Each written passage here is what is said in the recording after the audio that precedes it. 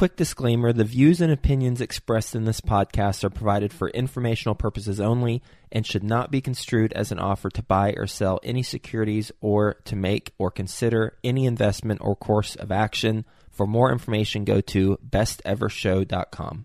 Real estate people think it's a passive business. It is if you're an LP investing with a sponsor, but if you're a sponsor, you're an operator. It's an operating business, and you got to know the ins and outs of that business. Welcome to the Best Ever Show, the world's longest running daily commercial real estate podcast.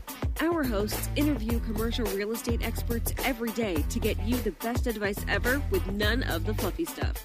Best ever listeners, welcome to the Best Real Estate Investing Advice Ever Show. I'm Slocum Reed, and I'm here with Max Sharkansky. Max is joining us from Miami, Florida. He's a partner in Tryon Properties, which invests in value-add multifamily real estate. They have GP'd over 6,000 units thus far. Max, can you start us off a little more about your background and what you're currently focused on? Sure. I started off at Marcus & Millichap as a broker straight out of college, brokered for 5 years, and then started buying with my childhood best friend.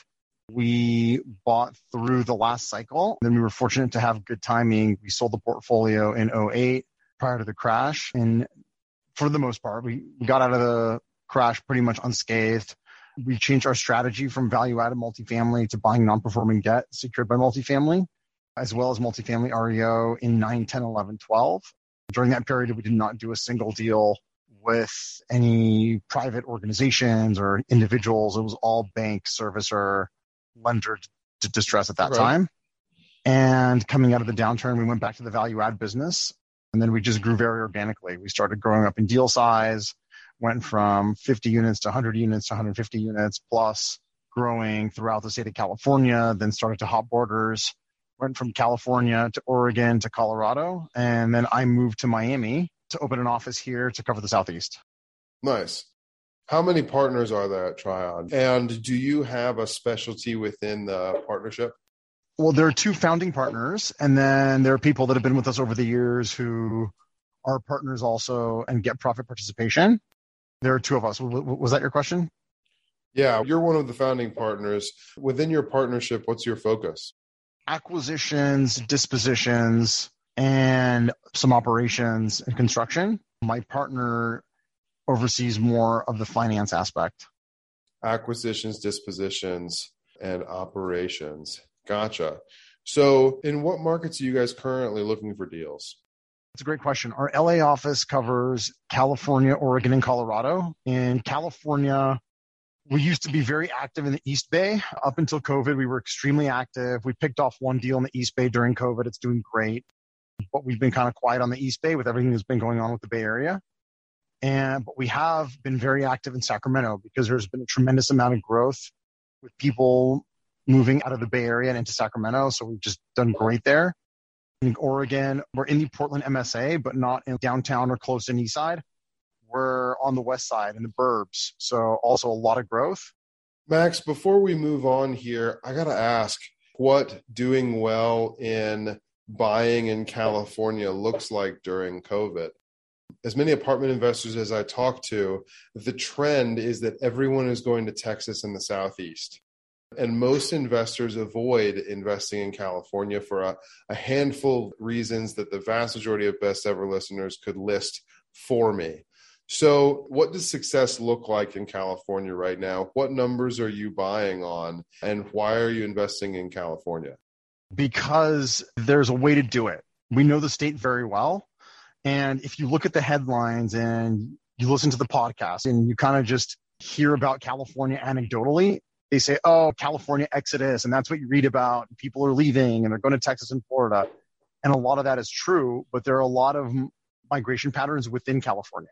So you've got people leaving LA, going to Orange County, San Diego, Inland Empire. You've got people leaving San Francisco in the Bay Area, going to Sacramento. We've seen 15% year-over-year rent growth in Sacramento. We've crushed it. That's the play in California. That's how you make money in California. Gotcha. Respond to this classic, well, not classic, but contemporary argument here, Max.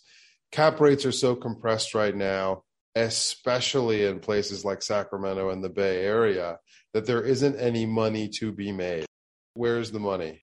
cap rates are compressed really throughout the nation. Yep. If you look at the top 25 MSAs, Austin is probably more expensive than Manhattan and San Francisco. So the Bay Area, California aren't particularly expensive in this day and age. They're kind of like everything else. Sacramento, even less so. I would say actually you can get some value there. And how are we making money? There are bad operators in every market, or mediocre operators. We're owner operators. We self-manage. We've got construction management in-house. Everything's in-house, and we operate maniacally. We watch every dollar on both top line and bottom line, and we're going to drive NOI. So we try to buy off market. If we don't, there's going to be an angle there, probably on a big value add or on a number that makes sense, or both. And we drive NOI. And that's really the bottom line. Oftentimes we're increasing NOI by 50% plus. What size asset are you finding off market? To put that into perspective, we've bought deals for 10, 20 million off market, and we've bought $100 million deals off market. We bought a $109 million deal last year off market, and we're in contract to buy one more right now for also $109 million off market. So it happens. Gotcha. In the commercial space, on market and off market can mean different things to different people. When I think of off market, I think that there are no brokers involved. You have a buyer that has gone direct to seller. Of course, there are attorneys involved, but there aren't any brokers and there aren't any commissions being paid. Is that the case with these 200+ million deals that you're talking about now? No. There were brokers involved, but it didn't run an institutional process. And that's how you maximize proceeds. You take the property out to market, you run tours, you do the call for offers, you do the best and final, you do the final best and final, you do the second final best and final. You squeeze them for every last penny, and that's a marketed deal. Spoken like a true former Marcus and Millichap broker. Yeah. Okay, I get where you're coming from. So these are still coming through brokers, but they're not going through the institutional process. Correct. That makes sense. That makes a lot more sense than what I was thinking, for sure. I'm an apartment owner operator in Cincinnati, and when I say off market, I typically mean I'm cold calling, I'm sending letters, and I'm getting people to respond, and I'm getting the seller on the phone with me, but also in assets that are way smaller than what you're talking about. Right. But I do also have brokers who I am working with who are bringing me things and giving me the opportunity to write on things that are not going through the institutional process as well. That's it. Totally. Yeah. Awesome. Okay, cool. So that makes a lot of sense. The breadth and the length of your experience leads me to ask some really interesting questions given what's happening in the economy and in the world today. But before we go to that, Max, let me ask, I want access to these off-market deals too. I want brokers bringing me stuff. Speaking on behalf of our best ever listeners, by the way, I want brokers bringing me stuff before it gets to the institutional process with the last call, the call for highest and best, the second call for highest and best. What have you done and what can I do in order to get access to deals like that? I'll give you the formula. As a former broker and a current buyer, first of all, you want to make yourself the best buyer on the planet Earth. You want to run a quick DD process. Don't retrade unless, of course, you absolutely have to, but don't retrade. Go out there. You're talking about pre-offer due diligence then, right? Well, you should, of course, do some. And then after you do your real DD, don't come back for a credit and be a strong buyer. Unless, of course, you find something very material. But if you find some knickknacks here and there, just don't worry about it and close it. You want to write with very aggressive terms. Sometimes it requires some hard money up front. And again, brand yourself as the best buyer in the market. And the way you start doing that is you go out there, you participate in the processes, right, with the final and the best and final, and you buy a deal or two that way, and then your phone will start to ring because you're in the comps.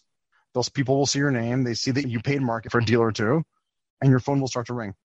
I'd like to transition this conversation, Max. You said that you have been through some market cycles. The vast majority of real estate investors that I know and that I get to interview on the Best Ever show have really been investing only in this market cycle. It's been a long one, and it's been a highly profitable one. It's also been bullish for the last 12-ish years. We're recording in mid-May 2022. Max, you have some experience dealing with recessions and bubbles in the past. Let's talk in concrete terms. I'm not as interested in your opinion about the future as I am in knowing if you're changing the way that you're underwriting deals right now, or you are changing the way that you are structuring debt based on, let me use some hot button words here, inflation, interest rates, Russia, Ukraine, local and global politics, supply chain issues, all of the things that we're dealing with in the second quarter of 2022. Are they changing the way that you underwrite and the way that you structure debt? Yes. You can actually, for sponsors out there who are listening to this, you can go to websites like Chatham Financial and you can download the SOFR curve into Excel and upload it to your model. So we're changing our SOFR curve weekly in our models. We're doing that. We'll get back to the show, but first, some sponsors I'm confident you'll find value in learning more about. When it comes to scaling your real estate business, is lack of capital holding you back? Raising private capital on demand can be a major challenge, but you can get the knowledge and tools you need to succeed when you attend Dana Cornell's 4-week Raise Capital Masterclass Live. After starting out with no capital or relationships, Dana has raised over $1 billion twice in the past 20 years. And he has made it his mission to share the best of what he's learned with business owners and investors like you. You can learn more at danacornell.com/best ever. Dana's Raise Capital Masterclass Live allows you to immediately unlock and raise capital on demand, drastically increasing your business's growth. If you're ready to take your business to the next level, go to danacornell.com/best ever to enroll today. Are you a real estate investor looking to break into multifamily? Have you heard of MFIN Con happening in Charlotte, North Carolina, June 23rd through 25th? The Multifamily Investor Nation Convention is a place to learn from high-level apartment investing experts while networking with over 700 investors. If that's not enough for you, Shaquille O'Neal, Barbara Corcoran, Jocko Willink will be there as well. Be sure to secure your tickets at mfincon.com to find out more. VIP ticket holders can rub shoulders with these high-level speakers after their sessions. For details on sponsorship opportunities and tickets, visit mfincon.com. Use the promo code BESTEVER and get $200 off your tickets. That's mfincon.com. Promo code BEST EVER. Can you explain what the SOFR curve is and why you would apply it to your models? Of course. So SOFR is the index that was created to replace LIBOR. There is what's called a curve, and that is what markets are predicting the SOFR index will look like. So it's not always accurate. Of course, it's not always accurate. What is the don't have a SOFR crystal index? ball. That's the index that was created a few years ago to replace LIBOR. So what are they indexing? The Fed funds rate. Okay. So the purpose of the curve is to track predictions for where the federal funds rate is headed. Correct. Okay. So what you're doing is you're taking those models and that curve for projections on the future of the federal funds rate with the SOFR curve, and you're superimposing that on your own models. And what does that do for you right now, May of 2022? Well, what it's been doing the past couple months is it's stressing the models. So your deals start to look a lot less attractive if you just don't change a single cell and you dump in that SOFR curve. And then, of course, you have to make other adjustments. We're also adjusting our exit cap, right? We're assuming higher interest rates, so we'll probably have slightly higher cap rates. Of course, cap rates won't go up basis point for basis point with interest rates, but they will go up. And we make that adjustment. But to be honest with you, we don't have to adjust it that much because we're pretty conservative with exit caps to begin with. So there isn't a ton to adjust. And to be honest, the way we're doing it right now is on some of these deals that are marketed, we're waiting to see just kind of how they shake out. Brokers are guiding us to a certain number and we say, okay, that sounds really good because that's a discount to where it was a month and a half ago, 2 months ago. So that's part of the trick too. Gotcha. So when you say some of these marketed deals, you're waiting to see how they play out, you mean that you're not offering on them and you want to see what other people do?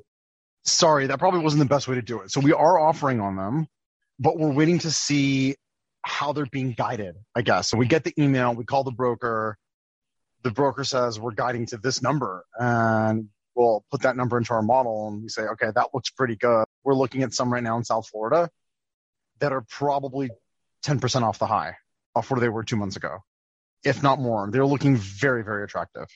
Why is that? Why is it in South Florida that you're seeing a 10% effective discount from 2 months ago? In my opinion, the cap rates just got too low. People buying 80s and 90s product, a 4 cap, 4.25 cap, untrended, it was just too aggressive. And we saw a lot of that. We didn't get involved in that. We're buying one right now, actually, that we did tie up in March before the big rate shock, but we're solving to like a 4.9, 4.95 untrended, and we think we'll be fine because we're going to get a lot of rent growth. Gotcha. So, Max, what I'm hearing you say about coming down 10% off the high 2 months ago, you're saying that cap rates got too compressed. So the natural response is that they would rebound a little bit higher so that there's actual profitability in deals for the purchaser. That sounds to me like putting commercial real estate in a, I don't want to say bubble, because I'm not talking about the bursting of a bubble to cause a recession, but that sounds like an argument that does not take into account factors outside of commercial real estate, like the Russian invasion of Ukraine, inflation, supply chain issues, the other things happening in the economy outside of commercial real estate. Are you seeing those things play a factor in what brokers are getting for deals right now? Or is it simply cap rates got too compressed, there was no profitability, so now we're seeing an uptrend to a place where buyers are actually willing to buy? I think you're seeing all of those things. I think those macro factors absolutely play into pricing. And if you look at the pricing of multifamily and its adjustments, by the way, in some markets where we're in, we haven't even seen adjustments, but you're looking at those adjustments and all of those things come into account. So if it's not, for example, multifamily, because of inflation, you brought up inflation, rents are still skyrocketing.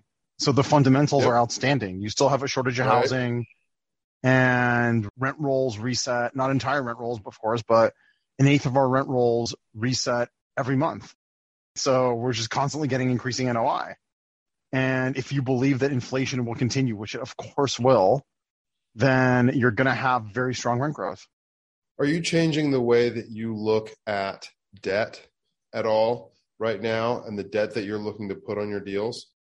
Yes, of course. We're using a little bit less debt. Again, we typically don't over leverage, but we're definitely shaving a few percentage points off of our typical loan to cost. Gotcha. Yeah. What I'm hearing also and seeing for myself is that LTVs and LTCs are going from 20 to 25%, and the banks are forcing that. Are you taking all the leverages available, or are you saying that you're taking less now because of potential uncertainties? I'm saying that we're taking a little bit less because of potential uncertainties, and we'd rather go with the bank versus a debt fund in an environment like this, because we'll take a little bit less leverage at a lower spread with superior pricing, and it allows you to weather the storm. Yeah, that makes a lot of sense. Let's compare 2022 to 2017. 5 years ago, very different market, very different economy in 2017. Compared to 2017, are you now looking to lock in longer, shorter, or the same term based on your own underwriting and deal preferences? I would say the same, because we're typically using bridge debt, banks or debt funds, and we try to get as much term as possible. If it's a 3+1+1, then we make sure that that first extension does not have a test. So you have a de facto 4-year loan. And 4 years is usually long enough to get in and out of any cycle. So what hold period are you underwriting to? 3 years usually. Gotcha. So you guys are selling in 3 years. Yes. Okay. Gotcha. That makes sense. So are you projecting now May of 2022 for future acquisitions that you'll be in and out in 3 years? And are you structuring your debt accordingly? Yes, correct. Oftentimes, we don't want to sell the deal coming up to maturity on the loan, so we'll refinance it in year 2, especially with where spreads are right now. If you've got a lot of loans from debt funds in your portfolio and you've got spreads at 320 over SOFR, plus, then you're going to probably want to refi it as fast as possible. Gotcha. Well, Max, are you ready for the best ever lightning round? I am. Great. What is the best ever book you've recently read? I really enjoyed Atomic Habits by James Clear. What is your best ever way to give back? We do all kinds of stuff.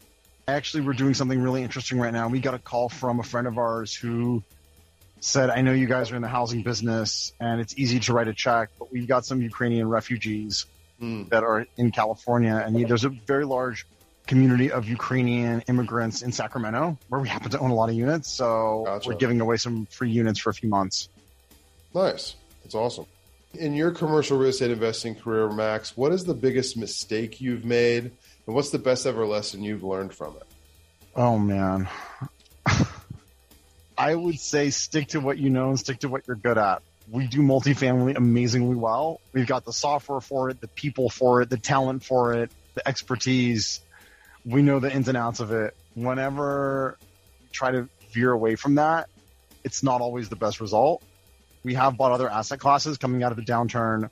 We bought some retail and office and some other stuff, and we did great on some. But there was one we did horribly on. We lost money on it. And development also, we did okay on it. We had some winners and some just okay deals, but stick to what you know is the moral of the story. And you say that the times that you lost in other asset classes like retail, it is because of not having the expertise that you have in multifamily? Correct. Look, somebody once told me a saying, and it's so true, sacrifice for the niche. We all have a niche. I just went through the reasons why multifamily is our niche. We've been doing it forever. We're fully built out for it. We have a multifamily platform. People in retail sponsors, they have relationships with retailers. We don't have that. We're at a disadvantage day one. We don't go to ICSC. We don't know the leasing brokers. Real estate people think it's a passive business. It is if you're an LP investing with a sponsor, but if you're a sponsor, you're an operator. It's an operating business, and you got to know the ins and outs of that business. Max, what is your best ever advice? Well, I'm assuming you get a lot of LPs, just passive investors. I would say don't just bet on the horse, bet on the jockey. So when you're looking at deals, make sure to do a lot of DD on the sponsor. Look at their track record, see what they were doing during the GFC, during COVID, and make sure you have a great sponsor. Because I've seen great real estate be driven into the ground by horrible sponsors, horrible real estate be blossomed and sold at a huge profit by great sponsors. Gotcha. And where can people get in touch with you? Sure. Go to the website, Tryon, Trion, like Nancy, properties, plural.com. Or you can email me, max@tryonproperties.com, and I'll put you in touch with our IR. Great. And those links are included in the show notes. Max, thank you. And best ever listeners, thank you as well. If you've gotten value out of this conversation, please subscribe to our show, leave us a 5-star review, and share this with someone you know we can add value to through this episode. Thank you, and have a best ever day.